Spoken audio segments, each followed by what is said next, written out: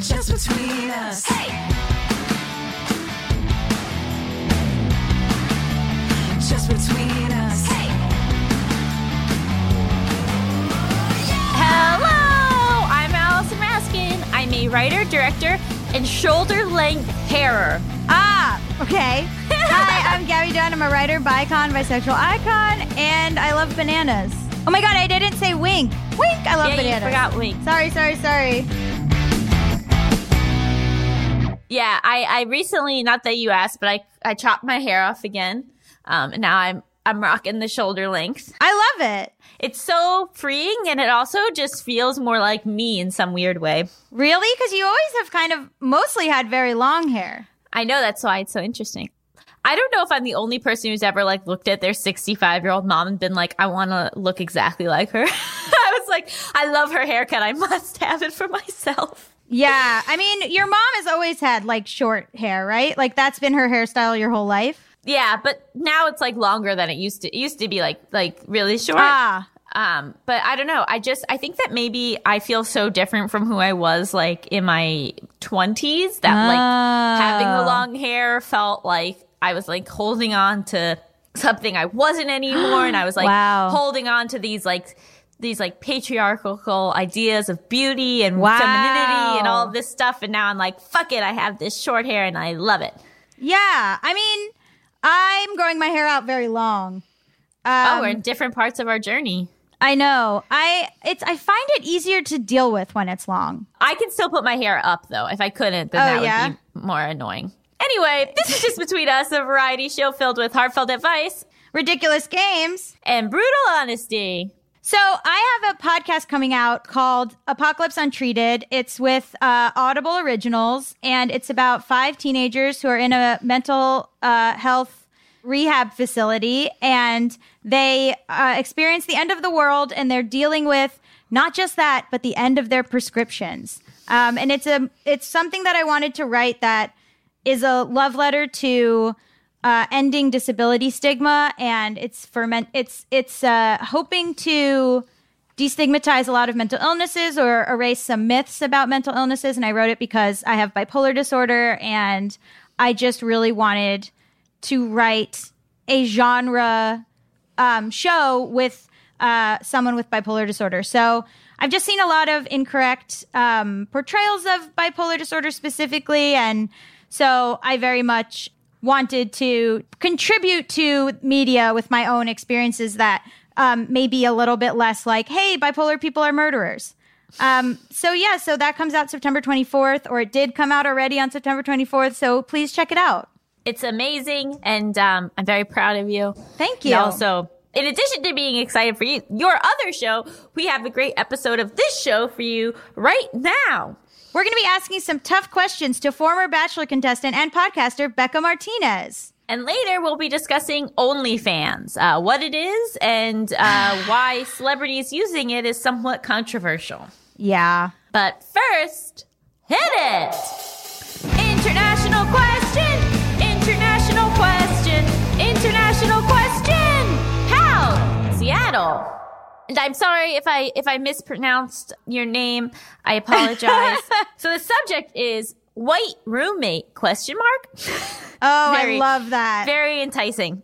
Hey, Allison and Gabby. I've been watching and listening to you since I was in 9th grade, and I'm now a freshman in college. Both of you have really helped me grow into my own in terms of my mental health and sexuality, super bi since day one. Mm-hmm. I will always be grateful for all the times I could lean on you guys throughout high school and see you as my online mentors. I was wondering if you had any advice in terms of getting along with your roommate. Even though it's not the safest, I'm moving into my college dorm because I cannot function as a student in my family home. Aww. I barely made it through senior year with remote learning and want to have my own space. I didn't choose a roommate because I didn't really know anyone who was going to be at my university. So I was assigned to one, and even though my roommate has been super sweet, she is a rich white girl who lives in a white neighborhood and only posts with white friends on her Instagram. I can tell she's excited to move in, and I am too, but I've never lived with someone so ... white. My daily life as an indigenous Mexican is going to be super different from her in many ways. For instance, I plan on setting up a shrine for my family's home country saint. For some context, I was born and raised in Seattle. My roommate also grew up here, but my parents were born and raised in Mexico. I grew up with a strong immigrant community. My roommate is from a white neighborhood. I'm sure she'll be respectful of my culture. It's more about the transition we will go through together and how to best navigate that on my end. Hope you guys are staying safe. By the way, as a longtime viewer, Allison's engagement felt like the best real life arc of all time. I'm happy for you. That was so sweet. Thank you. So I felt a little conflicted about picking this question because we are both white. But I also felt like it's an important topic and deserves some discussion. Yeah, especially when you go to college and you meet people who are very different. You finally are like around. A lot of times I would think specifically for white kids, they haven't been around a lot of people if they're coming from a specific background. They haven't been around a lot of people who are different. But I also don't know if you should assume that because, I mean, you both grew up in Seattle and maybe... I mean, I don't know. I think you are right to look into her and question some stuff. You seem to have done your research. I guess, like, again, it's sort of like, this burden of feeling like, am I going to have to explain what this shrine is? Am I going to have to, like, explain, you know, like, are we going to, like, meet halfway? Or is it going to be me having to, like, explain my culture and like, have her coming and expecting hers to be the norm, you know? And so I totally, absolutely understand all of that. Yeah. I guess the only thing that I can say is give her the opportunity to potentially surprise you. Right, yeah. In that, you know, I feel like people your age are so much hipper and more with it than a lot of other generations have been. And a lot of times it's like, yes, you have all white friends, but that might just be because that's the school her parents put her in. And not like a conscious choice. And so now that maybe that she's getting to college, her friend group will expand and potentially be more diverse and more integrated. I mean, I feel so uncomfortable all the time. I must think about it at least once a day that all of my close friends are white. And it's been interesting because I'm like, well, what do I do about that? Because it feels weird for me to like go out of my way to befriend someone who isn't white because then I'm like, am I, you know, like I don't know what to do. And I think all the time about my wedding and how it's like going to be white and like what, and like how I care so much about social justice. And that's not at all what I envisioned my life or wanted my life to be, but that's what it is. And like, what do I do about that? And do I do anything about that? Because then is that like fetishizing? Like, I just don't know. Well, I think it has to start with the places that I mean, if you're in high school going into college, I understand that you might not have access to things. But as an adult, it has to do with the communities that you put yourself in or the hobbies that you choose or the like ways in which you go about the world. I mean, I think there is something, not necessarily picking one Black person and making them your best friend, but like, are you volunteering for like social justice, racial justice communities where you might meet different people? Are you going to like friends' plays that you might consider to be like something that is outside of your purview, like a African-centered play or a play or like a Chinese like dance performance or something? Like, I feel like there are ways to get yourself involved in these other communities in a way that then creates other friend groups. And school has been really cool because school is like so many different people from so many different backgrounds and stuff. It's just, you know, it's hard to like form like full friendships with people, especially like over Zoom. Yeah. And I definitely like know a lot of people from different backgrounds and people of color and Black people and everything. But it's like, for whatever reason, in terms of like hang out individually, close friend, you know, like, and it's really made me like examine, like, I don't think any of it was intentional, but it is like this, you know. And so honestly, your roommate might be feeling uncomfortable in her own whiteness, and like she might like be so excited to like get to live with you and like hang out with you and like expand her worldview. And so I don't know, it is, especially in this time where it's so important to like be aware of race and fight against racism and be so vocally anti-racist, and then the examination of your own life. I don't know. Like, I'm scared to even be talking about this on the podcast, but it's also just like a reality of my current life. But also, I want to say that I am friends with Tamika. I don't want Tamika to feel like I'm not friends with her. I just mean that, like, we don't, like, go out to lunch and have, like, 3-hour lunches, just the two of us. You know what I mean? Yeah. I'm just saying. I'd love to if you want to, Tamika, but. But when Tamika became our producer, I invited her to things. Like, I think there are ways to, and this is not about Tamika, but I think actually, can Tamika join in? Will you join us for this, Tamika? Yeah, give me 1 second. I'm going to get into the other room where the audio is a little bit better. Oh, okay. Thank you. So I feel like I've been in this situation, moving around different parts of the country in college. And the advice I would have is you're going to need patience. Yeah, You're going to need patience. Exactly. And also expect imperfection and sort of like missteps in the dialogue. Like, I've had people ask if they can touch my hair, just things that people are curious about, and they haven't had the exposure to know that what they're asking or saying or, you know, wanting from you is inappropriate. Because, like, someone saying something offensive can be coming from a bad place, or could be coming from a place of just not knowing any better. And while it's uncomfortable to be in the position to have to teach people, and sometimes those don't end up being actual friendships. Like, I don't want to be someone's teacher. Over time, I had to develop more empathy so that I could give someone the opportunity to learn and to not make the same mistakes again when they're around someone that looks different from them. Well, also, she's not the default, the white woman. Like, if you want to put up a shrine to your Mexican ancestors, like, you're allowed to do that, just like she's allowed to put up a poster of One Direction. Like, making her comfortable is not the default. Like, she has to understand your stuff too. It's a shared space. I'm not sure if this listener is worried about the shrine or feeling like it's not their space to put up the shrine, but it sounds like maybe this person is more anxious of having to explain something and like the energy it takes to kind of just explain yourself. Kind of, it's like, it gets to be exhausting. And I think that maybe they're just thinking about the energy it's going to have to take for this to be normalized in their space. I also think that maybe there is some like mythology to like your freshman year roommate. And I know. I didn't get along with mine. Like, yeah, mine terrorized me. She was like not a good person. And so I think that maybe if you kind of go into it more like, okay, this is like just a person I was randomly assigned to, and like be hopeful that there will be a connection there. But if there's not, knowing that like as long as the two of you can respect each other and like respect each other's spaces and not have people over at hours when someone is studying and not, you know, like one person monopolize all of the space. Like, you guys don't need to be best friends. Obviously, it's so much easier when you go to college if like the first person you see becomes your best friend. Yeah. But like being okay with like it going in a different direction. And if you feel like this is not somebody who respects you or respects your space, you can always change roommates, which I think people feel like they maybe can't, but you can always go and talk to your school about it and see what can be done.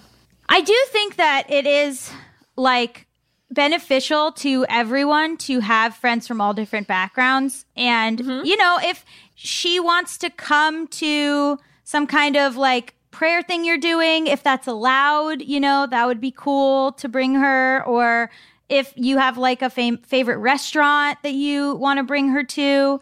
I mean, you're not obligated to do any of these things. You're not obligated to teach anybody or whatever. But I think like as a white person, being open to new experiences and also being open to listening and also like putting yourself in spaces where you're able to make friends who are different is a choice.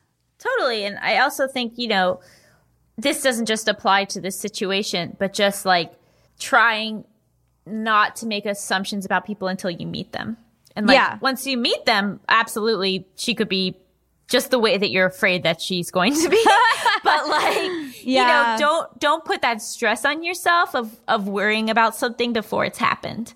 Yeah. Because then it's just fucking up your internal life and like making just this going to college is scary enough. Yeah. So just try to like be calm going into it. Let her reveal herself to you. And like Tamika said, I'm sure she will make mistakes. I make mistakes all the time, but if you're able to, I think, you know, Tamika's approach is really beautiful and helpful and can be a cool goal to aspire to. Also, I want to say that know or expect that you will make other friends and have other connections on campus. It sounds like they don't know anyone. This listener doesn't know anyone yet. So that connection with a roommate probably seems really important. And it's definitely going to give you a more sense of home, I guess, in your dorm if you guys are close. But if you're not, that's okay. You'll find your own space on campus and your own people to confide in and make you feel safe and comfortable. And there's also so many roommates who live really well together but are not close, which I know might feel kind of like foreign if you have never had a roommate, but it's really possible. Well, especially in college, you're sharing a room, which I don't know why they make you do that. Intimate, but like I think there is like a way where like maybe you are right that you don't have a lot in common with this girl, but I think you can still have your space be a place of peace and feel safe and like it be shared, even if you're not like going out with her every night. Yeah. Yeah, so. You will make other friends. We've been thinking about this all in this assumption that people are going to go to class.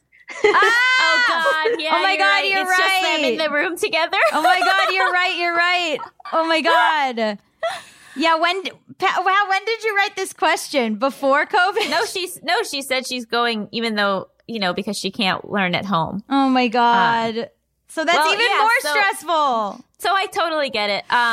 You know, again, I think know that you don't know this person, so have an open mind, but also know that if it is a problematic situation, there are resources, and if there's suites, you could potentially switch. You can, you know, there's some options. So don't feel like, oh my God, I have to live with this person no matter what. Hopefully there'll be options if it comes to that. But also, man, I guess you really are locked in with COVID. Terrifying. Well, don't end on that segment. I'm so glad I'm not in college, and that's the end of the segment. Oh my God. I hope that Tamika helped you during this question. Exactly. If you want to submit your international question, send it to justbetweenuspod@gmail.com. That's justbetweenuspod@gmail.com. Up next, we've got an exciting interview with our highly esteemed guest, Becca Martinez. Stay tuned. Just between us. Hey.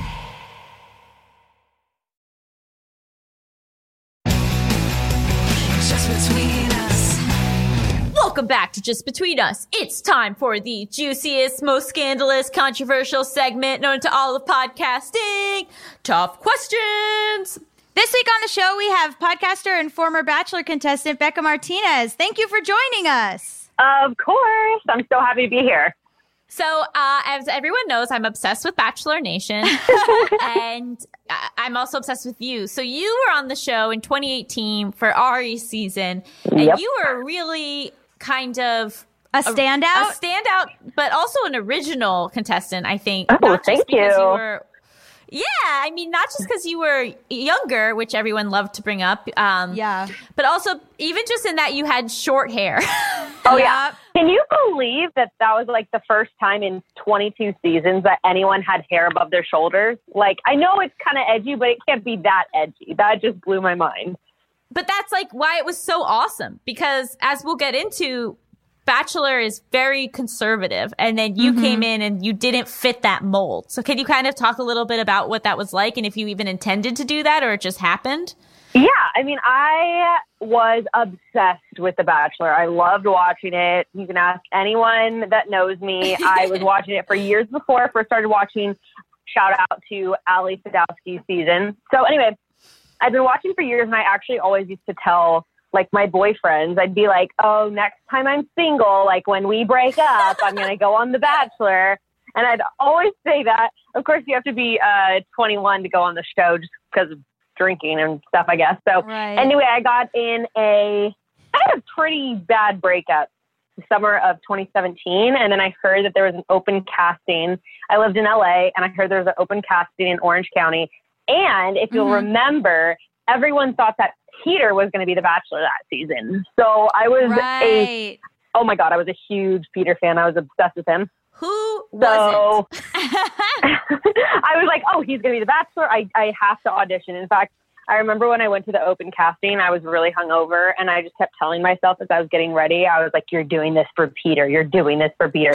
So I went to the audition, and then the rest is history. And I definitely kind of knew, I think, that I might be a little different from other people on the show. You know, just having watched, it was, I mean, always lots of amazing women, but just maybe women that didn't have the same sort of style or even just like lifestyle as me. A lot of like beautiful wavy haired blondes with, you know, their makeup and outfits all perfect and on point all the time. And I was just like, okay, that's not 100% me, but I think I have something to offer. And I just thought it would be the experience of a lifetime, and it definitely was. So I think I was kind of aware that it would be different. And I also knew there had never been a girl with short hair in particular. So I was hoping to kind of break that mold. I remember one article that I really loved where you talked about the clothes for The Bachelor and getting all the clothes you needed to get and how actually expensive it is to go on the show. Yeah. Can you talk a bit about that? Because I think people watching don't know. Oh, totally. I mean, how many people just have one cocktail dress in their closet, much less like 10, and formal gowns and all of that? You see all these people with these crazy, gorgeous outfits on the show, and they don't provide you with any of that. They don't provide you with hair and makeup. They don't provide you with any sort of wardrobe. So literally you get a packing list, and it's like, bring a selection of formal gowns and like cocktail dresses, and they don't give you any details on where you're going to go. So they're basically like, just bring clothing for any possible type of weather. Like, you may be in the snow and you may be in the Bahamas, so just prepare for whatever. And they tell you to only bring 2 suitcases, and any more suitcases you have to pay for when you go on flights. So that was absolutely nuts. I didn't have any like formal wear at all. So luckily, living in LA, I had connections with friends who had like, what do they call it? Basically studios where they have a bunch of samples, like PR houses, that kind of thing. Yeah. So basically I just went and picked out a bunch of gowns and stuff that I was able to borrow. And then whatever I wasn't able to borrow from those sort of like PR fashion places, I just like got stuff from Nordstrom Rack and kept the tags on and returned some of it when I got back. So that was definitely crazy. I mean, that's kind of just one example of how exclusionary it is, right? Because people who can't afford that can't do the show. Also, who can take 2 months off of work? Like, that was crazy. Yeah. I had to quit my job to go on the show. And that was nuts. Where were you working?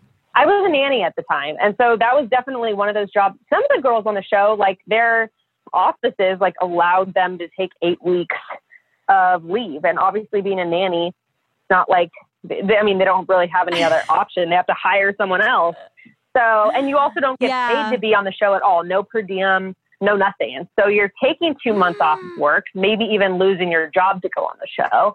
And then you still have to pay rent and bills and whatever else is going on at home while not having that income for 2 months. So it's definitely a little bit stressful. What made you decide to risk that? Oh, I was just like, how often do you get this chance to go on this huge reality show? And I thought it was going to be an amazing experience, and it was 100% worth it. I would definitely do it all over again. You also had a lot of controversy surrounding you after the show. Because, oh my God, yeah. So that was like such a controversial season in that Ari picked a different Becca and then broke up with her on camera so that he could get engaged to and marry his runner-up. And you kind of spoke out against that. Can you kind of say what you did and why you felt compelled to share?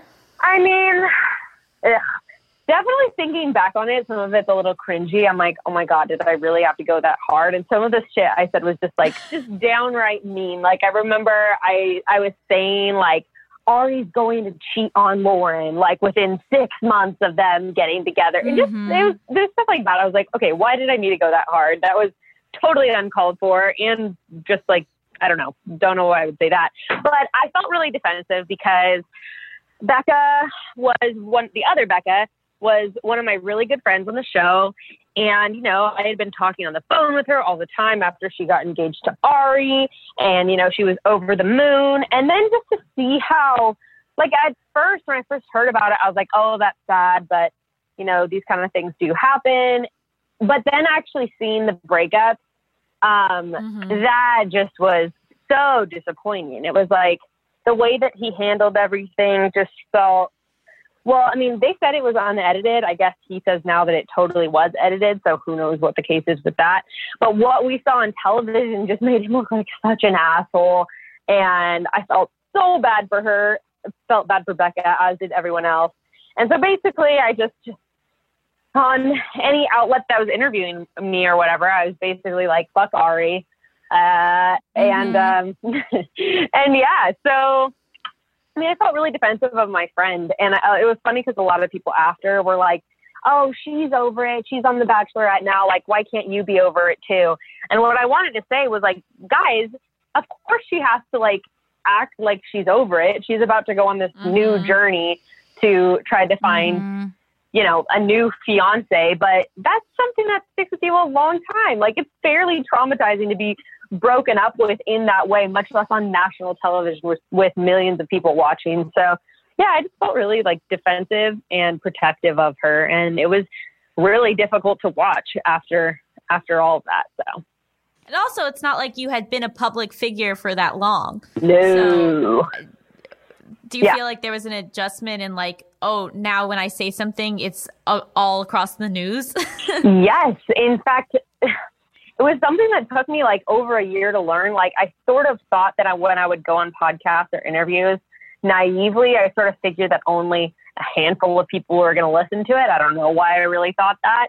And then, yeah, I would see very, very provocative headlines blasted all over the place on like E! News and Access and whatever, being like, Becca Martinez says blah, blah, blah, blah, blah. And it was like, oh my God, I had no idea how to deal with that. And no one teaches you how to deal with all the attention either, because like you say one thing and everyone loves it and thinks you're hilarious. And then, you know, you're like, okay, this is fun. And then you say another thing and suddenly everyone wants to come for your head. And it's just like, no one teaches you how to navigate that kind of thing. You just get thrown in the midst of it.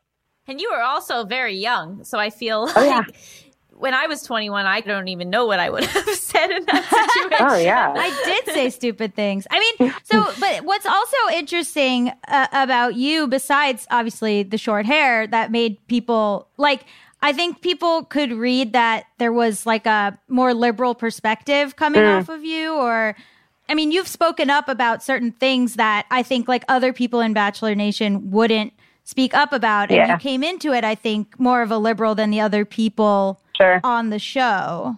What makes you want to say something about a situation, or what makes you want to speak up when you see something? Well, I mean, there's obviously things that we all have different things that we're passionate about, right? And for me, I just have always felt like I've always tried to be really true to myself, just like on social media and all that sort of thing. So I was just like, look, I feel this way, so I'm going to say it, and, you know, whatever happens, happens. But I've always felt a responsibility to, one, be honest about how I feel, and two, I feel like there's a responsibility to speak up and say something when no one else is, if there's like, you know, injustice going on or something that people need to know about. And so, yeah, I just felt like if I have that many people listening and watching, I should talk about things that matter, not just about like beauty and hair products. And that kind of came to a head recently with BLM and Blue Lives Matter. Can you talk a little bit about what happened there? You know what? It's something that I really go back and forth about now, because I'm like, all right, sometimes there are things that need to be said. And then other times it's like, who am I speaking to? Am I speaking to people that might listen and might, you know, gain a new perspective and change their opinion? Or am I just like shouting into the void, just having people who already agree with me support me? You know, it's like, if that's the case, what am I really accomplishing? But basically, you know, in the wake of all of these horrible things that are going on, all of these injustices, I was seeing a lot of people, of course, focus on Blue Lives Matter. And one thing that just bothers me about Blue Lives Matter is like, there's no such thing as, just a little side note, there's like no such thing as a blue life, and people who are cops choose that profession and can leave that profession. This is the whole point of my post. But Black people can't choose to like leave their skin color behind or, you know, change into a different kind of person that look like people don't have that kind of choice, but they do have that choice in their profession. So anyway, I was getting frustrated with all of that, and it kind of really peaked because, funny enough, Becca's fiance at the time, I guess they're split now. He basically, you know, he had a lot of problematic behavior in the past with particularly social media. You know, he said he changed, yada, yada, yada. He was noticeably silent with everything after the protest and after the murder of George Floyd. And he posted, you know, a black square and whatever. And then he decided to basically write a whole dissertation about this, basically saying Blue Lives Matter. And I commented something underneath it, and he went berserk and was like, I don't know, said on his story that I wasn't invited over their house anymore. I was like, okay, buddy, whatever. But, all right. Were you guys still like socially hanging out at that point? I mean, we would talk on the phone every like 6 months or so. That was just weird. I was like, I cannot imagine if, oh my God, if my boyfriend said that to one of my friends, I don't care what kind of beef they have on the internet, if he straight up said for me, like, you're not invited over, oof, I would not be happy about that. But anyway, so I did a post on my feed, and it was saying all the stuff that I just said about like how blue lives are not a thing. And the second photo and the little slides was a Blue Lives Matter flag, in the toilet, or the thin blue line flag, or whatever. It was specifically the one with the American flag and the blue line, which is usually aligned with Blue Lives Matter. And people lost their shit over that. To you? Oh yeah, I lost 15,000 followers over that post, which Oh my God. is like, actually, I've never had any kind of fallout like that in the past. It was actually kind of shocking. And yeah, people they were just going absolutely crazy under that post, freaking out. And what blew my mind is that people were getting so passionate and so angry about this symbolic flag in the toilet. And they didn't have any of the same kind of anger or fervor over literally watching a video of a Black man being murdered by a cop. So yeah, that was pretty crazy. Do you feel like with Bachelor Nation that most people don't talk politics? Like, because I've always been so curious with like how Becca ended up with Garrett. Like, yeah. Are those conversations not happening? I know they're not showing them on air, but you would think that at least behind the scenes, as you're getting to know someone and potentially falling in love with someone, you'd be talking about your political values. You would think, right? Yeah. And maybe, I don't know, like I have to give Becca credit and say like maybe she assumed that production was going to only put people on her season who aligned with her values, since she made them very clear, you know? So, I mean, that's a possibility. But yeah, I mean, we definitely talked about religion, I remember, on Ari's season, and that was really interesting. But I think it just depends on the person. And I think maybe that people have learned moving forward that it is important to make sure someone's on the same page. But you were also a rebel in that so many people, especially when you're like a breakout star the way you were, they then kind of like ride the Bachelor train, right? You do Paradise, you do all the things, and you were invited to do Paradise, and then you declined because you'd met your current boyfriend. What was that thought process? Was that a tough decision? Oh my God, it was a super tough decision. In fact, when we started dating in February of that year, it was sort of like, oh, we're just going to casually date, and then I'm going to go on Paradise because you know, it would be a good opportunity. And it is, anybody who says it's not a career move is like lying to themselves or everyone else, because you're going to sometimes double your followers, which means that you're going to make more money. Like, it definitely is something that has to do with like your career and how you're going to make money in the future. But yeah, as we kept seeing each other, it was definitely getting more serious. And And it was really, really hard. And then I just sort of I was honestly sort of scared going into Paradise because I was like, wow, I thought they made me look great on Ari's season. And I was just like, what if that doesn't happen? Like, what if for some reason, like, people hate me on Paradise, or, you know, I get into some drama? I don't know. I was kind of scared about all of that. And ultimately, I just decided that it was more important for me to be with the person that I loved right where I was than go to try something else or try dating someone else or try to like boost my career. I was just like, you know what? I've been so blessed coming off of the show with like the people who follow me and care about me right now as it is. Like, I don't really need any more exposure, and I don't need that experience of trying to date other people because I'm content right where I am. And then it turns out I was pregnant when we would have been filming midway. So that sort of got away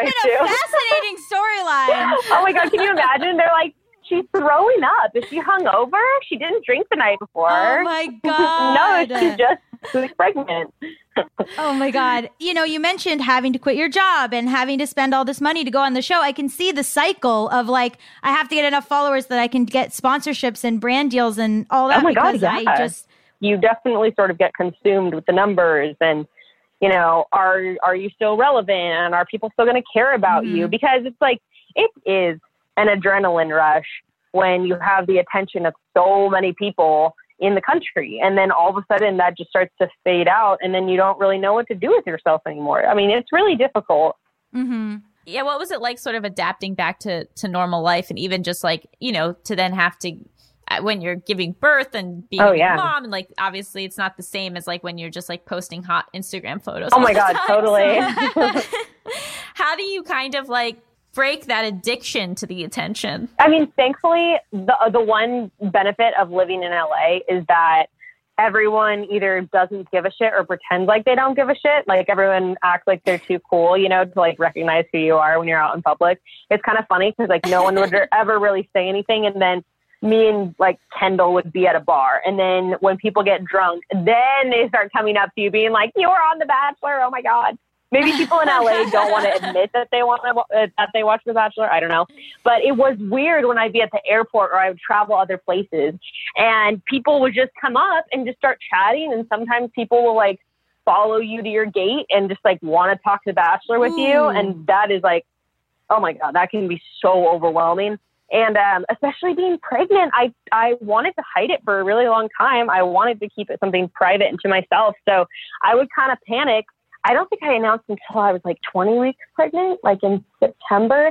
And I would kind of panic when I was going into public spaces and I felt like my, you know, baby bump was going to show or whatever. That was really nerve wracking and really stressful and not enjoyable. And I thought I was going to love the attention of like being, quote, famous in public. And I actually ended up really hating it. It was really, it really felt like a violation of privacy. And it was just, yeah, it was a very odd thing to deal with. And I definitely did not like it as much as I thought I would.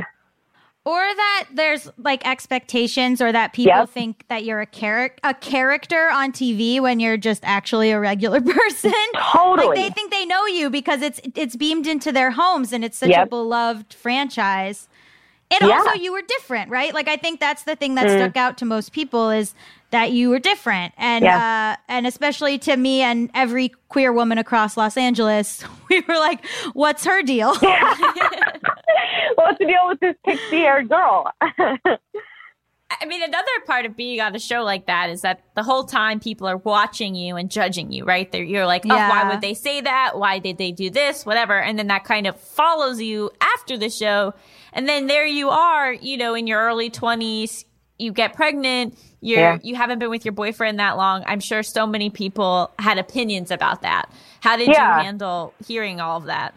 Well, I mean, this is one thing you learn about, like, being in the spotlight is everyone's always going to have something to say about anything. It's the most annoying thing. Like, you could literally say, like, oh, the grass is green. And people will be like, well, grass isn't always green because if you don't water your lawn, sometimes then it's yellow or brown. Oh, my God, these people are so fucking annoying. But, you know, I think I was expecting that. Like, I was really bracing myself hard to get a lot of kickback. And I was actually really wonderfully surprised at how much support I got and how many people were, I mean, so many people came forward with their stories, being like, you know, me and my boyfriend got pregnant 2 months into our relationship, and now we've been together like 15 years. And I was actually really overwhelmed with how many people instead like shared love and shared their experiences. And it was really beautiful. Mm-hmm. What makes you decide to post like the birth videos or like honest things about being a mom when I think so much of mom social media is picture perfect? I mean, after the whole thing that we were just talking about with the unexpected pregnancy and the unexpected support, I realized that whenever I post that kind of stuff, so many people are like, yes, me too. And it honestly makes me feel really seen. And I imagine like, okay, if when I post this stuff and people respond, that makes me feel seen. Imagine how people must feel, you know, seeing someone who's in like the quote unquote spotlight. Like how must that make them feel? And when I see other people post that kind of stuff, it makes me feel less alone and it makes me feel seen. And so I think that's really important for me. What's the plan? Like, you know, like now that Bachelor is behind and you're building your own empire and everything, like what do you want your future to look like? You know, I'm trying to figure that out right now because we're still in the greater LA area. We're in Long Beach. And I don't know. I like in terms of where we live, I kind of see us going somewhere else in the future, but I don't know where. I mean, it's been kind of scary being here in the LA area with everything that's happened this year. And so maybe I want to be somewhere a little more rural to raise our kids. But, you know, the podcast, Chatty Broads, is thriving. I love having a place where I get to just rant and talk with one of my best friends, you know, for like 4 hours a week total. It's awesome. I'm sure you guys understand what that feels like.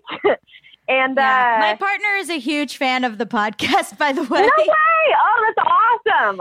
Love it. Huge fan. I hear it around the house as they're cooking and doing stuff. Oh, man, that makes me so happy. So, yeah, there's that. And then I'm also actually developing an eco-conscious clothing line right now that should be releasing sometime in the next couple months. That's been crazy with COVID and all of that. It's supposed to be earlier this year. That's called The Good Alma, and everything is 100% organic cotton. So, I mean, I'm just really having fun right now, like just figuring out what is exciting for me, what's fun for me, and seeing what kind of things I can create that people will love and respond to. I think it's exciting that everybody's sort of on the journey with you. Versus you being like, and this is where I am, and I'm not telling you how I got here, you know? Oh yeah, because I'm always so curious about how people end up, you know, with the projects that they end up in. And to see that you didn't give your life to it, that you were able to say, you know, I don't need to become part of this machine. I can step away and go my own path. I found to be very empowering. Well, that's really flattering. That's like the best thing that I could hear on my end. So I appreciate that. Would you like to play a game show? I would love to play a game show. Amazing. Woo! Okay. Woo! Okay, so this is called Hypotheticals. You and Gabby are my contestants. I'm the game show master, so I'm Chris Harrison. Fantastic. I'm going to give you a series of hypothetical situations, and you decide what you would do in those situations or your answer, but you can ask like any clarifying questions you have. Oh, this sounds fun. Okay. All right, so our first game is America's favorite game show. Would you stay with this cheater? Okay. While engaged to your partner of 2 years. Stop it. my Okay. While engaged to your partner of 2 years, your partner suddenly has a change of heart and decides they would prefer to be with / marry their high school sweetheart. Oh my God. 2 weeks later, they come back to you claiming they made a big mistake and now they know for sure you are the one for them. What? So Would wait, you they stay already with left this you cheater? in this hypothetical situation. They left you and what? They like went and hooked up with this high school lover and then they decided they made a mistake. Yes, after 2 weeks. They've come back 2 weeks later. But they also promise to do all of your laundry for the year if you take them back. Would you stay with this cheater? No, I gotta go. I think I have to go. I mean, why did they want to come back? What was wrong with the ex? So they had been fantasizing about their high school sweetheart their entire adult life. Okay. And Healthy. building it up in their head. And as you guys were getting closer to the wedding, they were like, oh my God, what if I'm meant to be with my high school sweetheart the way I thought for so many years? But then when they went and they had the reality of the high school sweetheart, they realized that there's nothing actually there and that you're the one for them. This happened to me, but I didn't get back together with him. I just turned him down. But this is a thing that happened. It was wild. But I did not get back together with him for 2 weeks. I just said, you don't know me anymore, buddy, and you're inventing a version of me. So I think But it wasn't the same because he didn't leave his fiance. Wait, you were the high school you were the high school sweetheart? I was the high school girlfriend, yeah. Oh shit. He didn't break up with the fiance. He just checked in to see if I would be interested in him breaking up with the fiance. Which is worse. And I was like, I'm good. And he was like, okay, had to check. And then got married. Oh my, okay. Everything's great. Well, okay, the situation is a little bit better because in this hypothetical, the person let their current partner, aka me, know. So I have a little more respect for that instead of them going behind the back and like messaging the ex or whatever. That's true. I don't know. I kind of relate to this hypothetical because I feel like I always have the tendency to like over romanticize past relationships. And in my head, that person was like the perfect match for me and yada, yada, yada, even though that's obviously not the case because we broke up. So I don't know. I kind of sympathize with this person. With my partner, I can kind of understand it. And so like I maybe would get back together with them. I would not. Well, Who's right? It turns out that you go on to, Becca goes on to have a very happy 30-year marriage. Yeah. And at the 30-year mark, he leaves you for his college sweetheart. Wow. Come on. And you kind of should have seen that coming. God damn but 30 good years. Pretty good. 30 good years. Okay. I mean, that's still pretty successful, so whatever. I'm satisfied with that outcome. Okay, our next game. Are you a terrible parent? Your child, 5, has a terrible case of diarrhea that is hilariously adorable because they keep shouting, "My butt is on fire." You end up filming this and put it on your YouTube channel. It gets 500 million views and earns you a ton of money. But for the rest of your child's life, people shout, "My butt is on fire," when they recognize them. Oh my Are you God. a terrible parent? They also develop a phobia of pooping. And what is the money going towards? That was my question. Like your life. Okay, my life? But they should get all of it. No, they should get all of it. Like a the college kid should? fund. Yeah, you pay for their college. No, it should be their money, not my money. So put a trust fund, like a $5 million trust fund for this kid. That's what I think. Look, you ruined their life. You may as well give them all the profit from it. But also, at the end of the day, you are a terrible parent. I don't like that. I hate that.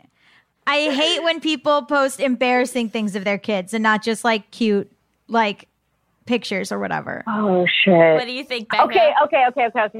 Am I Insta famous or am I just a normal person posting this? Good You're question. Insta famous. Oh, then you knew what would happen. You Okay, knew yeah, it would- see, that's you knew different. that there'd be people That's watching. different. Then I think you're a bad parent. If you're a normal person, then maybe it's like you're kind of naive and you're just like, oh, this is funny. Like my friends and family will think this is hilarious. In that case, I think that absolves you. But if you're Insta famous, that's fucked up. Although I guess I posted, something for me to be aware of. moving forward. Well, anyway, the kid goes on to have a very successful, happy, rich life, but every time they poop, they start screaming. Oh my God. That's sad. Every single time, even like in a public restroom, you just hear 'cause they're someone so pooping going, traumatized by it. "Ah! My butt is on fire! That's so sad. It's really sad. Okay. Our final game. Are they an alien or just rude? It's like an Okay. alien from outer space. In this scenario, you are a rather famous influencer. So you guys try to imagine that. While at the mall, a woman walks up to you and exclaims, "I know you. You smile, assuming it's from social media. They then announce that they met you in one of their lucid dreams and you are destined to be good friends. Oh, no. She then rattles off a bunch of personal details about your life you supposedly told her in her dream. Is this person an alien or just rude? They don't have an Instagram or Twitter account, but they do have Facebook. They're an alien. They know me from Facebook? Well, No, or from they their know you from their dream. lucid dream. Oh, no. Okay, hold on a second. This person's an alien, and I will follow anything that they say. They are now my God, and I will follow them anywhere. That's the my right answer. answer. Oh, because Allison loves aliens. I love aliens. And I also just love people accepting that the world has suddenly changed very quickly. Okay, so hold on. So am I like a chosen one in any way, or? No, Becca already won. The game's over. Yes. Thank you so much for coming on the show. Where can people follow you? They can follow me at Becca on Instagram, BEKAH. I bought that handle, and I am so proud of it. Oh, that's awesome. Thank you This so was much for coming fun. on. Yeah. Thank you so much. Thank you for having me. It was a blast. Stick around after the break. We'll be talking all about OnlyFans.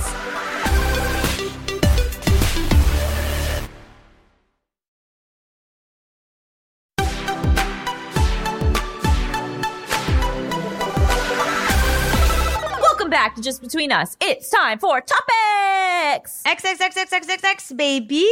Baby. Okay, so relevant, hot topic, spicy topic.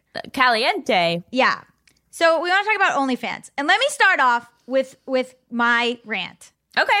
I do not like, and I've said this before on the podcast, I do not like when celebrities or non-sex workers use OnlyFans as a punchline, talk about it as if it's something they could do that is edgy. Can you explain a little bit more what OnlyFans is? Sure. So it's similar to a Patreon setup where people can pay for subscriptions and also can pay for different specific content from creators. It became very well known as a place for sex workers to sell their wares. And you can subscribe to various like independent sex workers and directly pay for content from them rather than getting porn for free, which comes with some ethical quandaries. Because a lot of the places that post porn for free are taking it from videos that you would normally have to pay for or re-uploading stuff that would normally be behind a paywall. And there's some people on those sites that are posting for free by themselves, like totally. But if you want to get paid for your sex work, OnlyFans is a better place to do that. And it's one of the only places that allows you to, right? So Patreon will kick you off. Snapchat will kick you off. You know, they shut down Craigslist, right? They shut down Craigslist. Yeah. And even on Craigslist, you had to be a little cagey about what you were asking for or doing. And so those places routinely are shut down because they don't want to deal with either like advertisers pulling out or they don't want to deal with stigma or they don't want to deal with government regulation or whatever that is specific to sex workers, which is so unfortunate. But anyway, so OnlyFans is one of the only places that you can do that. And so it's home to tons of independent sex work creators, tons of people who spend a lot of time and a lot of effort and a lot of money making good pornographic content or erotic content. And building their fan base. I mean, it's a whole thing. It wasn't mainstream. And then it became mainstream, almost to the point that like it's a punchline or people talk about it a lot or it, like, you know, obviously like love Beyonce, but like she talks about OnlyFans in one of her songs. And like the idea is that sex work is stigmatized and like is literally like life or death for some people. And I don't mean that in terms of danger, but I also mean that in terms of this is your income. And then it's like made mainstream by people who are using it to be edgy or sexy or whatever, where like, you know, for instance, the actress Bella Thorne created an OnlyFans and the bit is like, ooh, like this mainstream actress is maybe like the titillating part is that she may show a titty. No, she said she was going to like give a nude photo and then the photo was not nude. It was her in lingerie. And then it's so many people requested refunds because they'd been scammed out of their $200 that OnlyFans, the company, was like overwhelmed by all of these like requests for refunds that they ended up like changing all of these rules that now only negatively impact the sex workers who'd been on the platform this whole time because Bella Thorne came on for one day. Yeah, but I also think it's upsetting to see them selling the idea that you might see them naked, or that you might like without taking into account that like they don't need that money. Yeah, she made $1 million in one day. Yeah. 2, they're taking money away from people who do need it.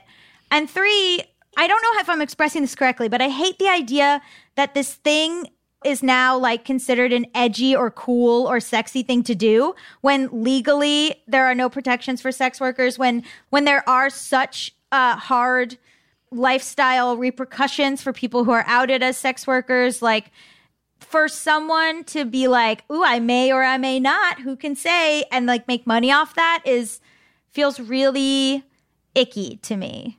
Do you think though that there's any benefit from like, not people at like Bella Thorne's level, but, you know, maybe people like at our level or something, where they are promoting their OnlyFans and they are, you know, posting nude content and they already have a fan base? Do you think that helps normalize and destigmatize sex work in any way? Yeah, if you're actually delivering on the product, then yes. But I also don't think you need to center yourself in that community or act like now you are an expert or you can speak on that or claim that identity in a way that like centers yourself. Like, in the past, I've done sex work, and I would never then like think that entitles me to publicity about that. I would never do that as like a publicity stunt or something. Like, yes, I was delivering on the goods. Like, I wasn't like, you might see a titty. No, I was like, you'll see a titty. And then you saw a titty. Just the one? Just one tit. Just the one. But like, you know, there might be repercussions to that in the future. Who knows? I don't know that my parents know that I was doing that. You know, there's like all kinds of stuff. What prompted you to start? I wanted another income stream that truthfully, like, I felt that I could do from my house and like didn't have to go anywhere. And I had a friend who made a big career, and like my friend Brie Essrig, who like does a lot of that and is like super successful at it. And so I was like, you know, I made some videos with her where I was like, this will be, you know, like split the money or whatever, and give her sort of like some promotion, you know, because that's her main, I think, form of income, and it wasn't mine.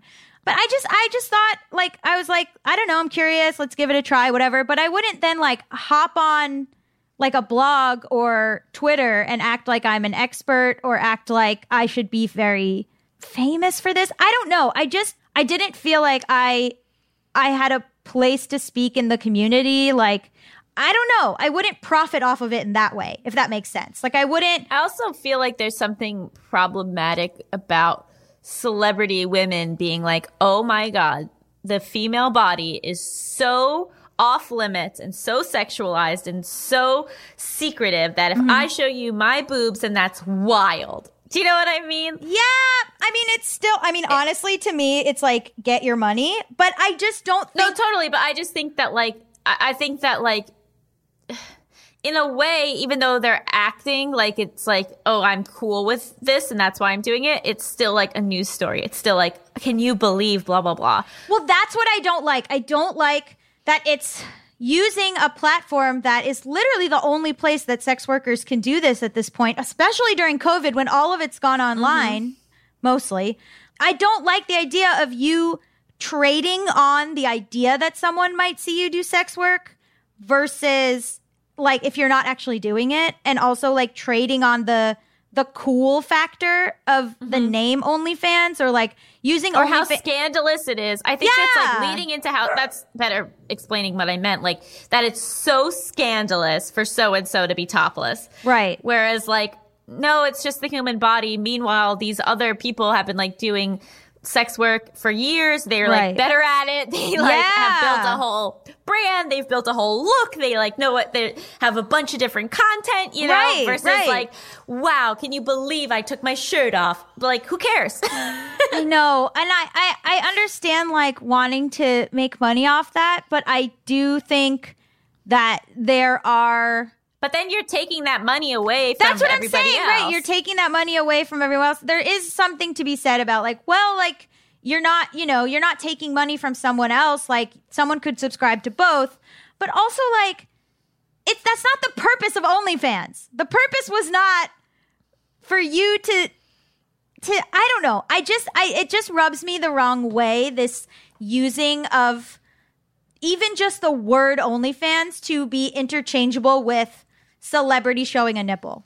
Like it's not like these people that are putting in the work to like make stuff and then they face consequences that like you're never going to face as like a famous person, and you're able to like weigh the, the abilities of like, well, is this going to affect me? Is it not? Am I using it to be edgy? But then like the sex worker who's like regulated and having like, problems with like family finding out or whatever, they don't have that same edgy, cool, whatever. They have like a lot more stakes what they're doing, and then like and the payoff is more crucial. Yes. Like they need that, like that's their form of income versus like if you're a celebrity and you do like one OnlyFans post, like the stakes are almost zero and the payoff is like just extra money for you to have that you don't need. There's a way to do it, I guess, if you're truly trying to be in the community and you're truly like going to put in the work and stuff. But if you're just there as a tourist, it's like that sucks for the people that are there the whole time. And it's also making OnlyFans change their policies and become more mainstream. And like, who knows that this will then lead to like a year from now, sex workers aren't even allowed to use that platform.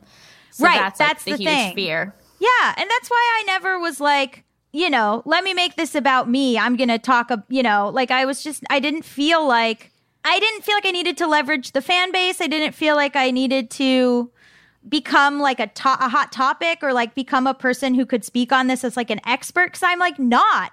And there are plenty of people who are putting in the work daily that you should absolutely talk to and center their stories. And like Bella Thorne was like, well, I want to make a movie about sex work. And it's like, that's great. Talk to a fucking sex worker. Like, what? No, it's not about you. Tamika, want to come on in and maybe not share your thoughts on this topic, but whatever topics you want to talk about. Yeah, I don't have much to say about this topic, but I'm still finding it funny that during the international question, we still have no idea how higher education works.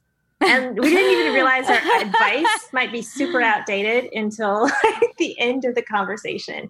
Yeah. It's still tricky adapting to a COVID world.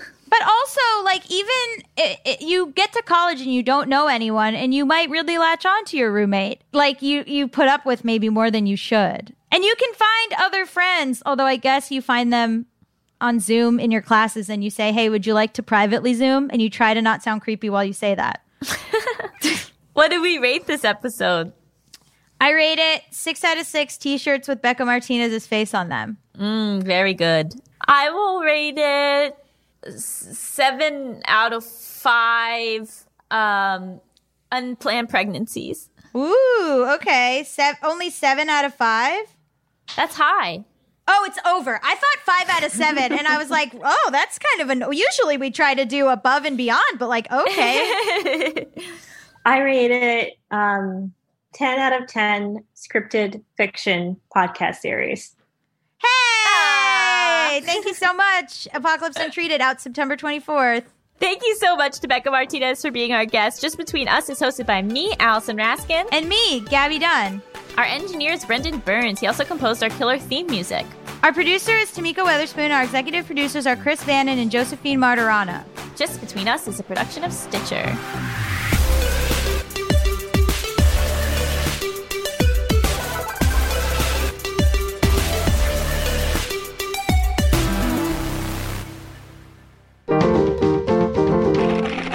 Stitcher.